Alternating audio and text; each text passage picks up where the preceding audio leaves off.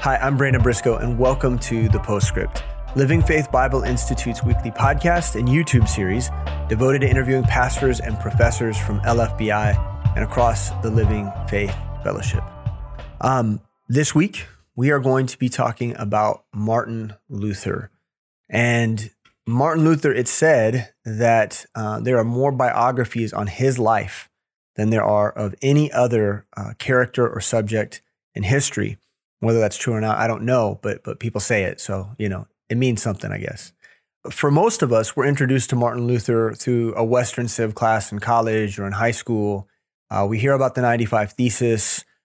We know that he had a major impact on Europe and the changes that were taking place in Europe, but we don't know the details of his life or the impact that he's had on the church and the transformation of the church and the breaking free from the bondage of the Roman Catholic Church. And so he's a huge figure. He looms large over modern history and sets really freedom to worship into motion. And so we're really excited to talk about him today. And of course, to do that, to have that conversation, I have to have Pastor Greg Axe. And for those of you who know him or have taken his classes, he is the professor of church history here at LFBI, but he is also pastor of Crest Bible Church here in the Kansas City Metro. And so with that, welcome. Good Greg to be Axe. here as always. Loving the conversation about the Reformation. Yes. Yeah, as we said last time, it's much more uplifting.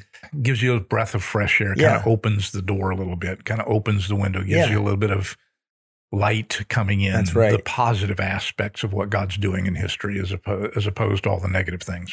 And it's motivating because we're seeing figures clearly on display that look a lot like what we see in the book of Acts and the apostles laying down their life for the cause and declaring the truth. And that's what these men are doing. And it is very, very motivating and challenging in our own faith. So it's cool. Being hauled before the council in the early book of Acts and being say, we command you not to preach or teach in this man's name anymore.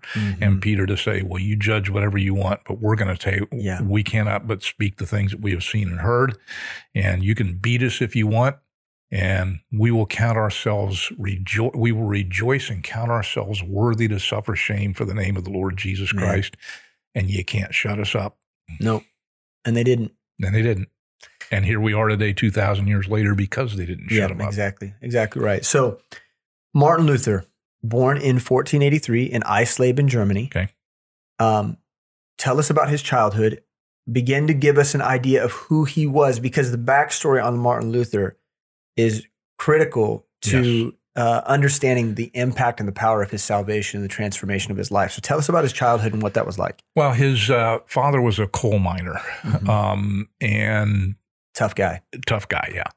At that time, you had the feudal system basic feudal system of life where you had the 1/10 of 1% of the elites at the top. You had about another 2% of the population that was the middle ground that were the serfs or the vassals or the knights or they were the middle class, but it was very, very small. Yeah. And about 98% of the population was serfs and peasants. Yeah. And Martin Luther's family was in that category. There was very little, if any, movement back and forth in those classes. And it had been like that for generations. People growing up just, this is my lot in life. This is all I'll ever get. No chance for advancement whatsoever, or very little chance. But Martin's parents wanted him to have that opportunity, and he wanted it himself as well. So he ultimately grows up and he goes to school to study law so that he can try to break free from this feudal peasant serf life and at least try to get into that next level up. His dad devoted his entire life to making sure that Martin would have this opportunity. I mean, it's that whole, we call it the American dream thing. Yes. But it was a very difficult thing. Lots of saving of resources and finances and making huge sacrifices as a family. They really loved their son, but they were also really tough on him. Yeah. And, they describe, Martin Luther describes his father as being a very, very strict disciplinarian. Right.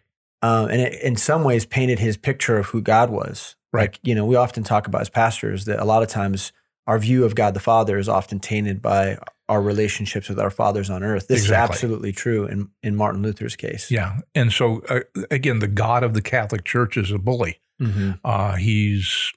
You will toe the line and give allegiance, and we're not going to tell you why. You do what we tell you to do or else. And it's never good enough. Right. You're always chasing after affirmation. You're always chasing after, and when you get out of line, the discipline's strict. Here it comes. Yeah. Very harsh and very strict. And that's the way his relationship with his dad kind of was, that right. the two things reflected each other. Now, there's a small advantage in that it's better than just being thrown to the wolves and let you just do whatever you want, which is a lot of our society today. Do whatever you want, kids. But at the same time, it was pretty strict, pretty harsh. So he's off getting an education. His dad and his mom have made these sacrifices, and so he's a determined young man. He's learned that grit and that determination from his dad. So he's out there making the best of it. Right. But he's having some troubles. He's got a lot of questions about who God is. And he's got all these questions about what it means to know God, what it means to follow him. He always has this feeling of insufficiency. And he gets stuck in this lightning storm that is kind of a catalyst for new thought. So maybe you can. It's kind of like almost a near-death experience that he has in that event, where it was very critical. He almost lost his life as a result of it. And in the recovery from that, he decides he's going to go into a monastery to try to get with God. Because again, everybody's been told now, you got to understand the concept. 1483, we're 1,000 years or more into the abusive, domineering control of the Catholic Church over the entire known world at that time.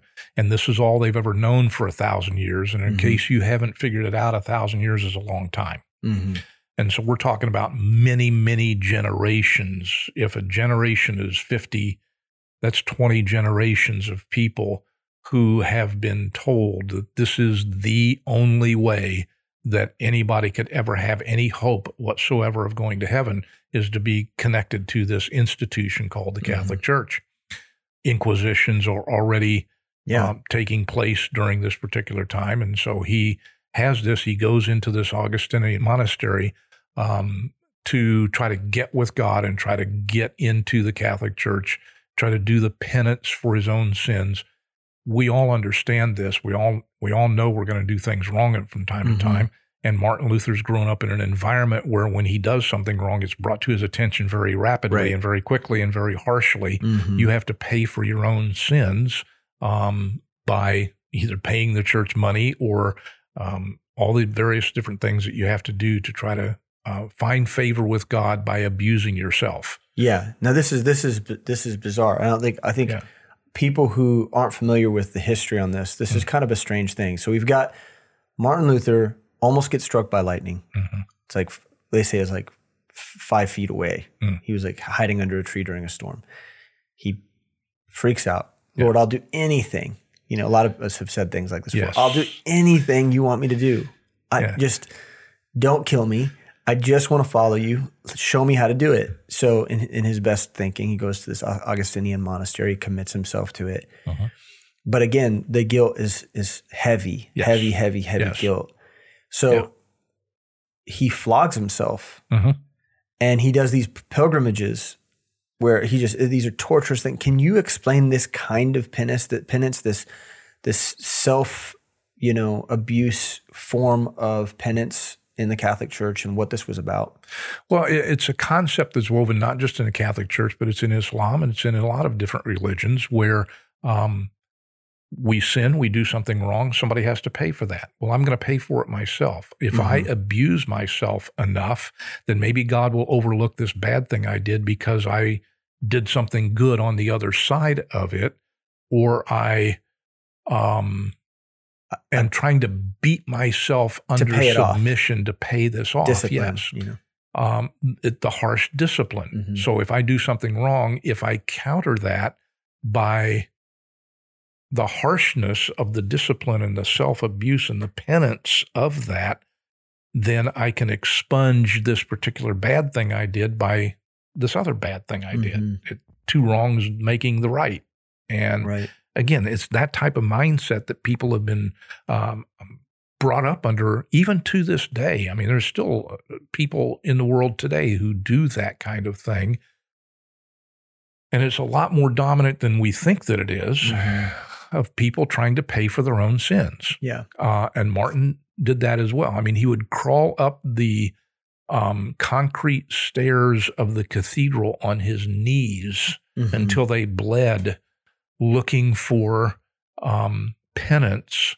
God, if I inflict suffering upon myself, would you overlook these sins? Yeah.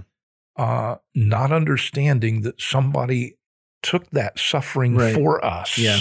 Okay. Yeah. That was inflicted upon the Lord Jesus Christ on the cross of Calvary when God said, this is what I think of sin. Watch this. Mm-hmm. And my son went on that cross and held out his arms and was whipped, and crown of thorns on his head, and nails in his hands and feet, and a spear in his side, ridiculed. That's what I think of sin. And a sinless man paid that for me. I don't need to pay for my own sins anymore because somebody did Right. it for me. Right. But that concept has not made itself well known to a lot of people because the Catholic Church has oppressed and suppressed Right. that sacrifice for sins. The power of grace. Yeah, the power of grace. So Martin's trying to find grace by self-inflicting punishment on himself for his sins, and he can't find that peace. Nobody can. You can't Mm-hmm. find peace that way because Right. there's never enough you can do that overcomes that. To tip the scale. Yes. When Jesus, the last words he said was, "It is finished." Mm-hmm. And when he cried that out, "It is finished," on the cross, it was finished. He paid the sin debt for us on the cross. Martin has not yet gotten to the point where he's understood that. So that's where he's left. He has this stay in the monastery. Mm-hmm. It was impactful, Very much. And he learned a lot, but Mm-hmm. also it left him really empty. Very empty. So you think, the monastic life is supposed to be kind of the height of, during this time, like these are the people that are the closest to God. These are the people that are supposed to know the most about who God is. Mm-hmm. And yet he felt more distant than he ever had. Exactly. And then he takes this professorship in Wittenberg, Mm-hmm.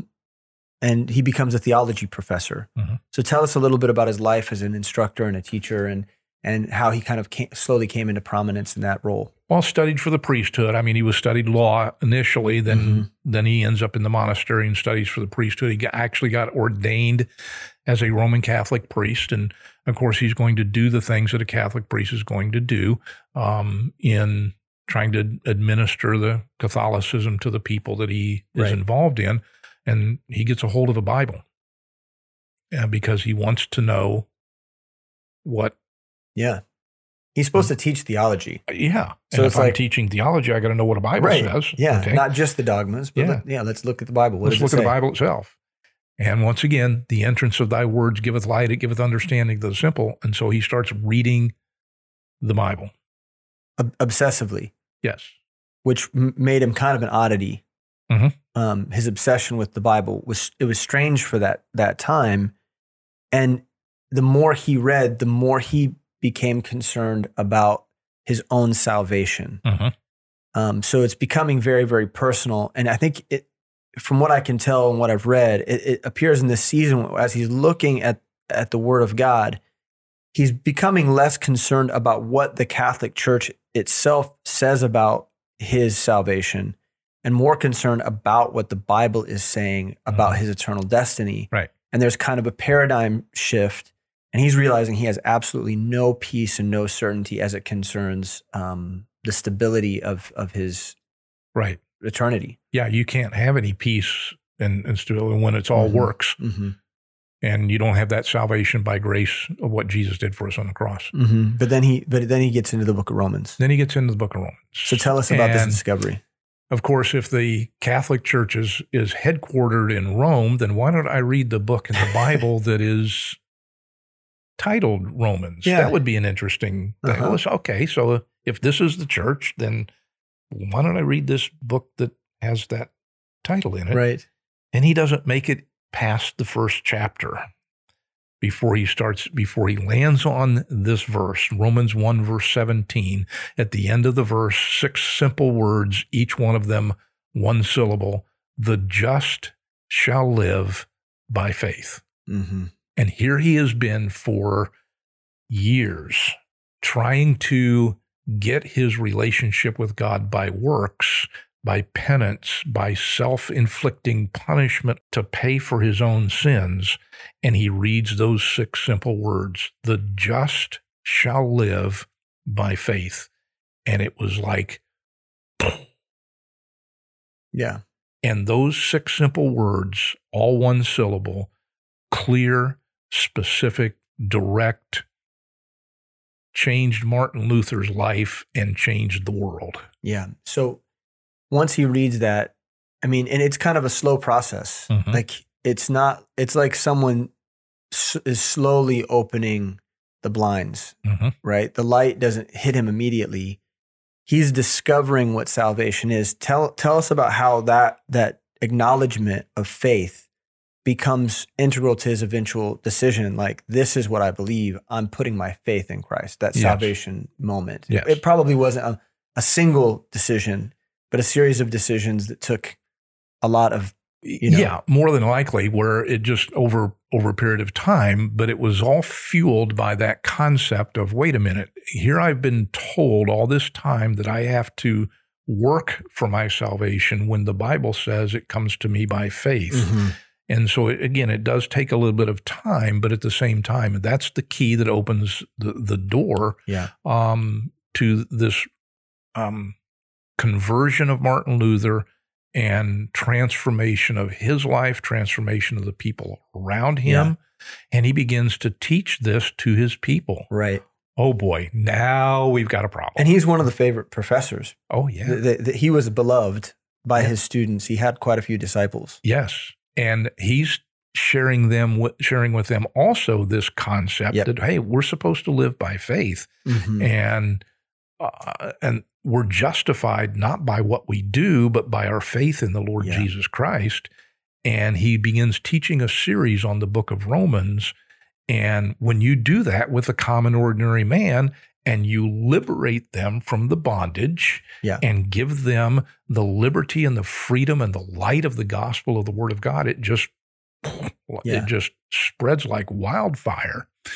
And so he has this massive following now in Germany of saved young Catholic believers. Yeah, and they're all thinking they're still Catholic right at this point in time because they've been told for 1,000 years this is the church that Jesus founded and it's the only one. Right.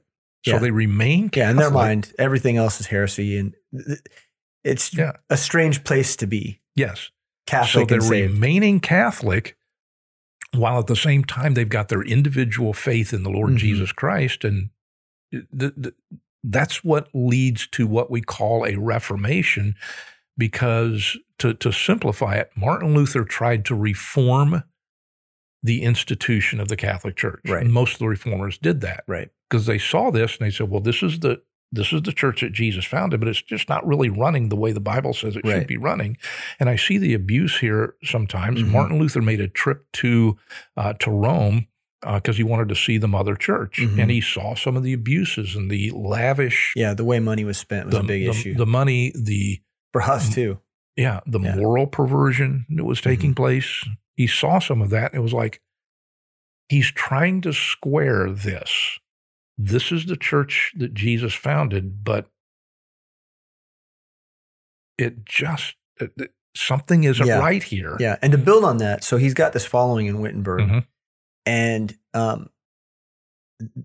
they're beginning to experience some great strain as it concerns another figure in town that represents the Catholic Church, a man named Johann Tetzel.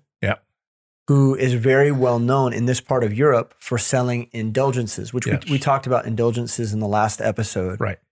But Tetzel is famous because he himself, he's a salesman. He's making commission on selling these indulgences for the Catholic Church. Give us a brief recap on what an indulgence is and why this was so problematic for Martin Luther specifically. Okay. An indulgence took on a number of different forms. It began basically by being penance that you would do for the church.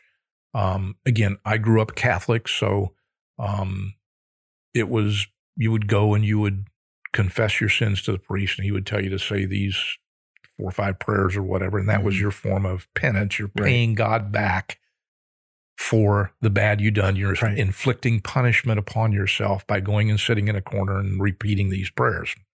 That's minor. Right. Okay. So the indulgences began something like that. They began to take on other forms. You would do pilgrimages. These were things that were levied upon you by the hierarchy of the Catholic Church for you to do to pay God back for your sins. Well, it didn't take very long for that to morph into actual pay, dollars, that people would sin. They'd go to the priest. They would confess the sin. The priest would say, well, now you need to pay the church X number of dollars, and then we will absolve you from your sin. So this was after the sin was committed. Yeah. You would go and confess that sin, and the church is enriching themselves as a result of that. From there, it morphs to what I called last time cash in advance, where I want to go do something bad, so I will go pay in advance for that. And of course, this becomes a huge financial boom to the Catholic Church because, like you said, this guy named Tetzel and others are running around with a whole book full of receipts. Yeah. You get a little golden ticket. Here's your ticket. You can go do whatever it is you want, and they go do it. I've got my absolvents for my sin already ahead of time, and he's making a killing. He's making a killing. And speaking of killing, his big pitch was to play on people's emotions as it concerned those in purgatory. Yes. And so he had this famous sales pitch that goes like this. Okay. Every time the money clinks into the chest, a soul flies out of purgatory. Right. He would go around proclaiming this. And it drove Luther insane. Exactly. Yeah, he was furious about this. And so tell us what happens from there. Martin Luther did not initially deny that popes and priests had the ability to absolve sin. Because, again, they've been told this for 1,000 years, and there is passages of the Bible that can be lifted out of context to support that. The Bible does not support that I have the ability to absolve anybody's sins. But I can loose them from their sin by introducing them to Jesus Christ. Okay, so you lift something like that out of context. If I go share the gospel with somebody and they trust Christ as their Savior, I have absolved them from their sins. I didn't do the it. Gospel. I didn't do it myself personally, but I introduced them to the one who could. So, taking that concept out of context and pushing the envelope on that made them get to the point where they believed that they could absolve sin. So Martin didn't disagree with that initially. He thought, well, yeah, we can absolve sins, but just the way you guys are doing this is abusive. And it has nothing to do with the Bible. It's not really absolving somebody from there. You're just making money off of this thing. You're doing the Robert Tilton thing. Remember Robert Tilton? He was a faith healer from a couple of generations ago, and he would get on the radio and television and say, "Send me in all your prayer requests, and we'll pray for you, and along with it, send me all your money as well." And people and they actually did a television expose on him and saw the mountains and piles of envelopes and checks and stuff coming in with a prayer request. They would open the envelope, take the check out, and throw the prayer request away. Oh my gosh! And somebody went in undercover and filmed. Yeah, that. Is this the same guy that he had like the faith healing events? Yes. And his wife was in his ear telling him it sounded like he was speaking prophetically, but someone was miking his ear and filling him in on information about all the people in the audience. And, Oh, okay, I remember that guy. That kind of guy. All right.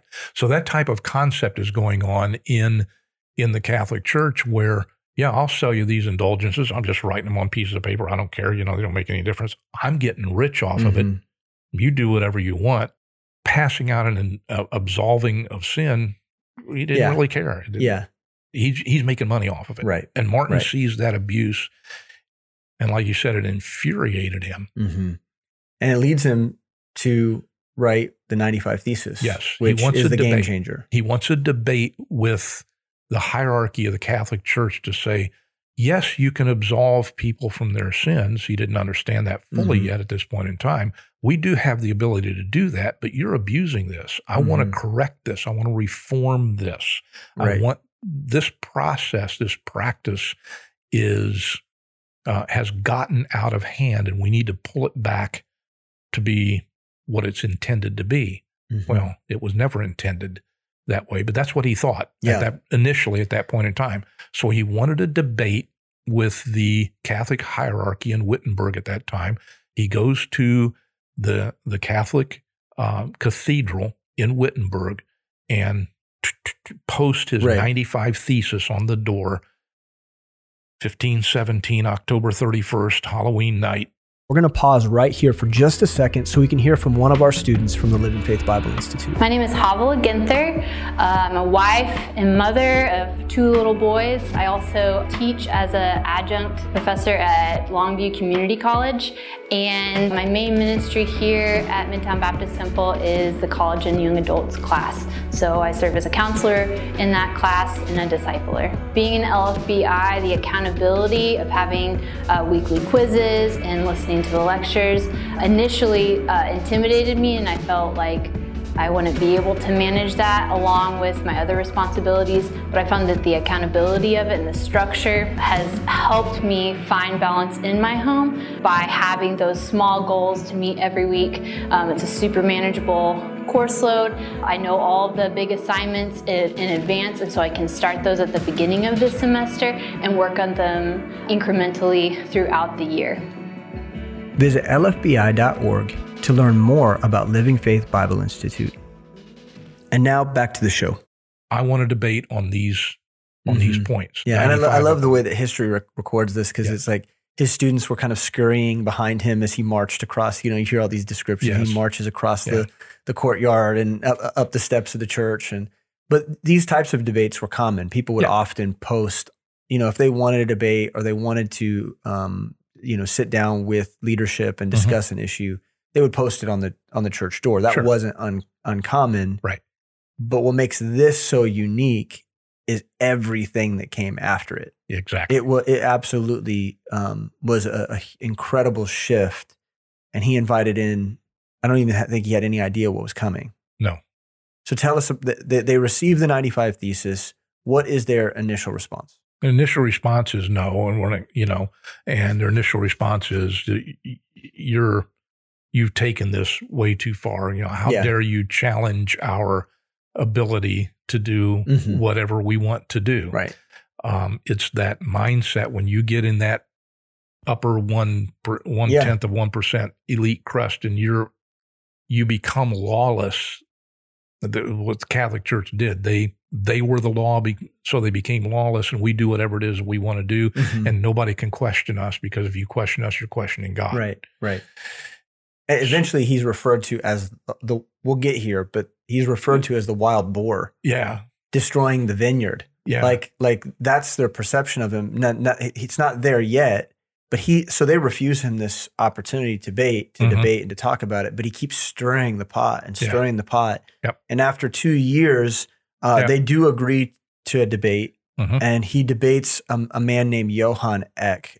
Tell us about him and what that debate was about. He was a master of forensic debate, and just briefly is what it was. I mean, there are people that are like that are skilled in the ability to be able to take a concept and communicate it effectively and ask questions and turn the thing in such a way to get back people into corners and win debates. Yeah, he was a hired gun for the Catholic Church. Yeah, and he was very good at that. And in the debate with Martin Luther and Johann Eck won the battle and lost the war. Because he was very skilled in backing Martin Luther into a corner and making Martin Luther effectively agree with John Huss and John Wycliffe about salvation by grace through faith. Right. Yeah, which this is one of the best parts of the story, because They're in Leipzig. That's where the debate was. Mm-hmm. And they accuse him of being a Hussite. Right. And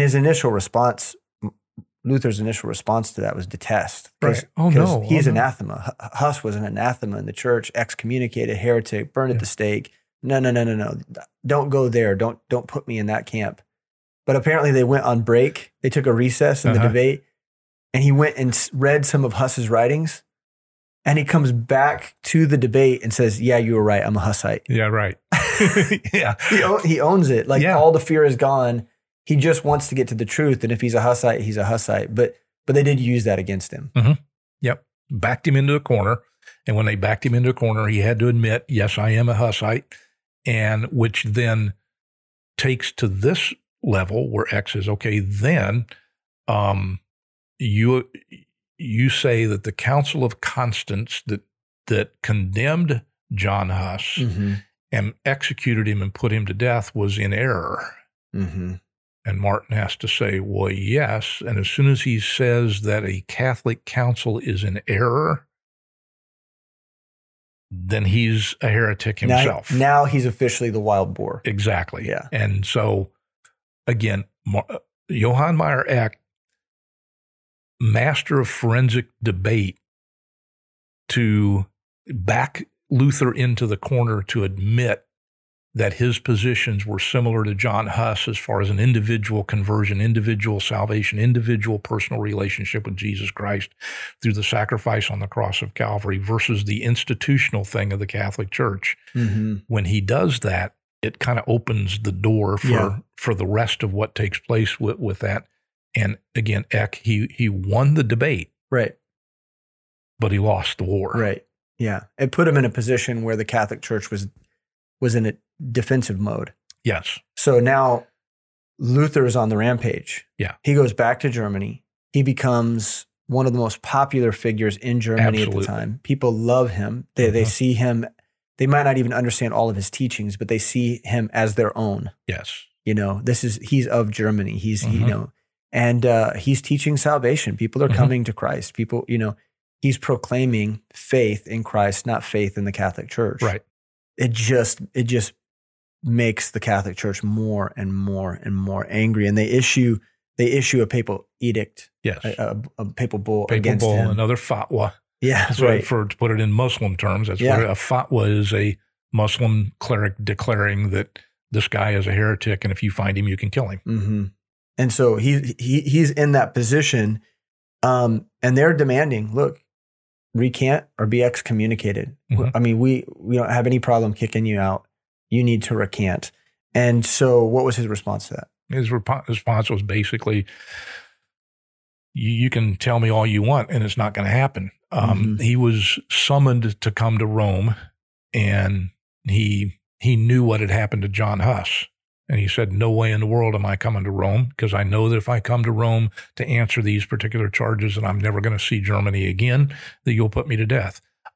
They wanted to change the venue to Germany and to excommunicate him and to sentence him and try him and convict him in Germany. And the people and the government of Germany were on Luther's side and said, no way this is going to happen. Yeah. And even if they weren't, mm-hmm. they didn't want to be the guys involved in seeing him excommunicated. They didn't want that on, the princes in the territory weren't willing to have that associated with them. No, because he was very popular. As you said, he was incredibly popular throughout Germany because he's opening people's understanding to the basic principles of God's word. He's giving them liberty. And when you start doing that, it's just the natural consequences of that. So they won't do it. He won't do it in Rome. Mm-hmm. They don't want it in Germany. Right. And so where does this trial over his heresy take place, and how does it unfold? It eventually takes place, the debates and back and forth, but then we end up at what is called the Diet of Worms, right? Mm-hmm. Which I always thought was a weird. Yeah. Read about the Diet of Worms, and I'm thinking, do I have to eat worms? Is that a new fad? Is that a new thing? A low carb diet of some sort? Yeah. But words have more than one meaning sometimes. Mm-hmm. So the Diet of Worms is a city in Germany. Worms. Yeah. Okay. So the diet of worms is not eating worms. It's a convention. Right. To address this issue. But it's a cool name because you can remember something. You'll never forget it. How do you forget diet of worms? Right. I got to eat worms. But it's a convention or an assembly or a public debate, if you want to call it that takes place in the city of Worms, Germany, where he is called before the Catholic hierarchies to recant his position. And it doesn't happen. No. And again, I love the descriptions associated because people do have a lot to say about Luther and there's a lot written about him. But one of the things that they say is that the trip to this convention, right, as he was being escorted from Germany through all of these villages and cities throughout Europe, it's basically a parade. Yeah. Because he comes to a small town, they hear that Luther is coming through their town on his way to this council, and people are applauding him and cheering him. And yes, and the other thing that's going on here is that people are actively burning church canon. So the Catholic Church is declaring that people should burn Luther's books. The response to that is that people who are following Luther are burning Catholic dogma and literature. And so there's this huge contention. Everything is at a fever pitch. Right. And so he's walking through these towns and he's being applauded. And then, and then he gets to the council and it doesn't go so hot. Right. So tell us about what happens there. Well, it's again, the debate takes place and his position is given, their position is given, and you can read about it in some of the annals of church history, but it gets down to the bottom line of they're forcing him to recant his position. And he tries to explain to them in terms, because I've read the Bible and here's what it says. And he's going into lengthy explanations of his position, and they don't want to hear it. No. So finally, toward the end of it, he gets to the point. He says, okay, look, and I'm summarizing what he said, paraphrasing it, putting in common terms. You want a plain answer? Here it is. I am convicted by my conscience, led by the scriptures, to which I appeal. And the Pope is not our authority. The scriptures are authority. It's not right for any man to go against his conscience, especially when that conscience is governed by the Spirit of God and what the Word of God has to say. I do not recant. I will not recant anything, because to go against my conscience is not permitted. On this I take my stand. I can do no other. God help me. Amen. And in doing something like that at the end of it, when he basically just said, no, I will not recant, you can take this job and shove it. You can take your papal bulls and do whatever you want with them. Right. It ain't happening here. And he responds to that by, like you said, burning church canon law and making a complete break with Rome at that particular point in time. So the excommunication takes place. That's declared. Right. But there isn't yet a heretical death sentence, right? So there's an anticipation that he's going to face what Huss faced. Yes, right. But before that sentencing comes, there's time. And so he heads back to Germany, but his followers, out of fear of his death, his martyrdom, essentially, they capture him. Yes, they kidnapped him. They kidnapped him. I mean, they took him away. Right. They tell us about what their intention was. I mean, they make him change his name for a season. Yeah. Like I forget the name that he goes by, something funny. It's like the worst name. You know how it goes. It's like almost like a comedy. They gave him like the worst name, some silly name. But he disappears for a season to focus on writing. Tell us about that season of his life. Well, he writes some, but another main thing that he does during that time is he translates the Bible into German. using the text of Erasmus in the for the New Testament. We had talked in the last episode about John Wycliffe translating the Bible into English and how it unlocked a lot of the doors in England, turned the lights on there as well. Mm-hmm. He had translated Jerome's Latin Vulgate, which was a corrupt Bible. Mm-hmm. That's all he had to deal with in the 1300s. Right. By this point in time, Martin Luther and Erasmus were friends. They had kind of a love-hate relationship with each other. They were good friends, but they disagreed on whether or not to stay in the Catholic Church or break from it. Martin Luther broke from it. Erasmus stayed in the Catholic Church. But Erasmus had published his Greek New Testament text based upon Antioch manuscripts, not based upon the false manuscripts out of Origen and that line. Right. And Martin Luther took that particular thing, and during this exile period of time, he translated the Bible into German. It did the same thing for Germany that the King James Bible did for England, and it standardized the German language. It spoke the German language. It spoke the common German language. Mm-hmm. People could understand it. And again, the entrance of thy words giveth light. And that Bible, of course, printing press had been developed already by this point in time, so they could print them off in mass publication. Yeah. And it was that exile period of time that really allowed him the opportunity to do that. I mean, translating the Bible is a pretty monumental task. Oh, yeah. You're not going to do that in an afternoon. Yeah. All right. It's going to take you years to be able to accomplish something like that. And he was able to do that. And there's no other publication in German history that unlocked the truth of God's word any more than Martin Luther's Bible did at that particular time. And that was one of the main contributions he made during that particular point in time. So thank goodness for his kidnapping. Yes. Thank God for that season. Yeah, because it worked. God is in charge of those kind of things.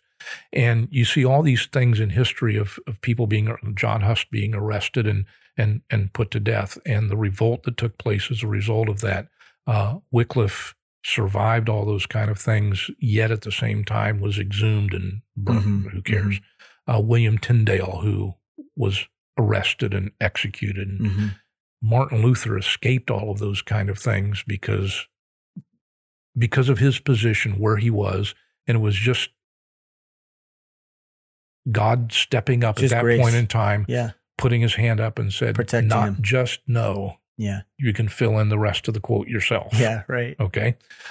The people, the government, led, of course, by God to say, no way. I mean, it's kind of similar to what you see in the book of Acts, where in Acts chapter 12, James is arrested and he's killed. Peter is arrested, but he's not killed. Yeah, he's preserved. Okay. Why was Huss arrested and killed and Luther wasn't? Because God put his hand up and said, this ain't happening. Right.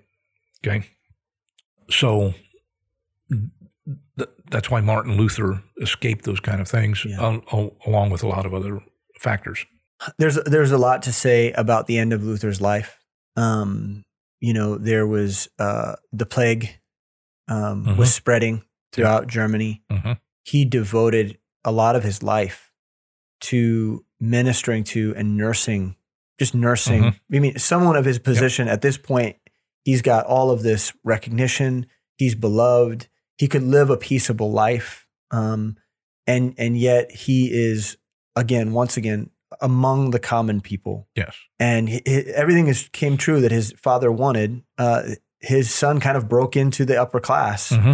And yet he is willing to risk all of that, throw it away, throw his reputation away, to be with common people and minister in a common way. And he puts himself in harm's way time and time again. Mm-hmm. He even gets sick. Mm-hmm. His health is poor. The sacrifices that he made in that way, there's a lot to say just about that. But he's not a perfect man. No. And, but he was an influence on what we have in terms of the authority of Scripture and the way that we now have the liberty of worshiping. He had a huge role in that. Martin Luther is a game changer. Mm-hmm. Martin Luther is one of the most important figures in all of history. not just church history, but all of history of human race. They argue all the time who's the greatest of all time in all these venues of life and stuff. And when you're talking about Christianity, there are some key figures in human history. Obviously, the Apostle Paul, Charles Haddon Spurgeon, Billy Sunday, people like that you look at and you go, these are the stalwarts. You look at the Bible itself and you see Moses and David and Abraham and the key figures of the Bible and the key figures of church history. Martin Luther is in that top 10, top 5, easily. Even though there's a lot of what he did and what he continued to do for the rest of his life that we might not agree with on a doctrinal basis or things like that, which probably will lead us into maybe our next episode of talking about how the Reformation was so critical, yet at the same time it wasn't. It left it a little bit short. Which a lot of things in the beginning do that, right? It's a refining process. Yes, and we are Baptists. We hold to a certain tradition of understanding Scripture. We talk about the Reformers. A lot of the time, they aren't. They don't look just like us, right?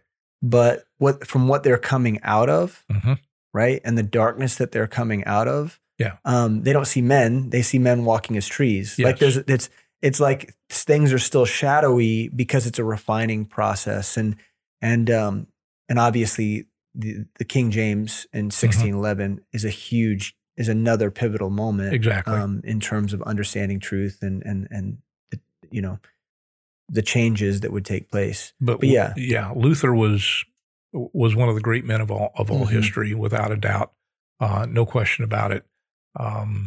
But at the same time, because of the context of where he lived, what he had to deal with, the pivot of the world. We still have a Lutheran church today. There's an entire denomination of Christianity, if you want to call it that, although we're not Lutheran. It's 500 years later, it's gone right back into formalized, found it back into formalized religion again. But for where he stood at the time that he lived and what he had to deal with at the time, and the fact that he stood up to the Pope and broke that hold over people, he's one of the key people of all time. Yet at the same time, the Reformation itself is weak in this regard, in that they tried to reform the Catholic Church. That's what Reformation is. It's not a complete and total 100% break from the practices of Catholicism, which Martin Luther continued all of his life. They kept the institution. They kept Catholic dogma in some regard. They kept traditions because they saw themselves as an offshoot of what they had grown up with, what they had known. It was hard to shake it completely. This is the church that Jesus founded. It's not, but that's what they've been told for 1,000 years. But the church that Jesus founded is not the same as what we see in the Bible, and we need to take this church that Jesus founded and make it biblical. So we're going to maintain this structure and just clean it up. You can't maintain a corrupt structure and clean it up. Right. No, that's good to remember, because we can't fall into the trap of men worship. Right. And if we get to a place where like everything that Martin Luther did was perfect, well, that's a dangerous place to be, because he is just a man. And some people would say, well, how come you're such a great fan of Martin Luther when you look at the Lutheran Church, and the Lutheran Church is Catholic light, basically? Well, it's because of the context of where he lived and what he stood for, and how he stood up to the Pope, and how he broke that bondage of the Catholic Church in Germany, that then ultimately led to our religious freedom and ability to choose Scripture over institutions. Yes. Greg, this was awesome. Talking about Martin Luther is so much fun. Yeah, I could talk about him all day long, because he's one of my favorite characters of all of history. Next time we get together, we're going to do an expose on the Anabaptists. Sounds good. Are you down with that? Yeah. Okay, Cool. Well, thank you so much. All right. And I want to thank you as well. And I want to promote, again, Greg's book, Church History. You can find this in the Living Faith Books section of lfbi.org or on Amazon. But this is a great resource for those of you who are wanting to learn about church history and about a biblical interpretation of history as a whole. So you can find that online. We want to also invite you to check out lfbi.org and see what our class load looks like for this coming fall semester. All the new classes should be up by now, and you'll be able to find those there and consider what classes to take this fall. We want to also invite you to subscribe in whatever platform you're listening to. Subscribe, follow us. If it's YouTube, if it's Apple, if it's Google, wherever you're at. That way you can get notifications, you know, when our new episodes are coming out, whether they be PS Plus or this show or the shorts, whatever that content might be, you're going to get it regularly and you're going to see it and know it and be able to listen to it. Please write reviews, share with your friends, and help us to promote a biblical hermeneutic that compares Scripture with Scripture and a mission-minded view of the world. And so we love you. We're grateful for you. And we'll see you again next Monday for another episode of The Postscript.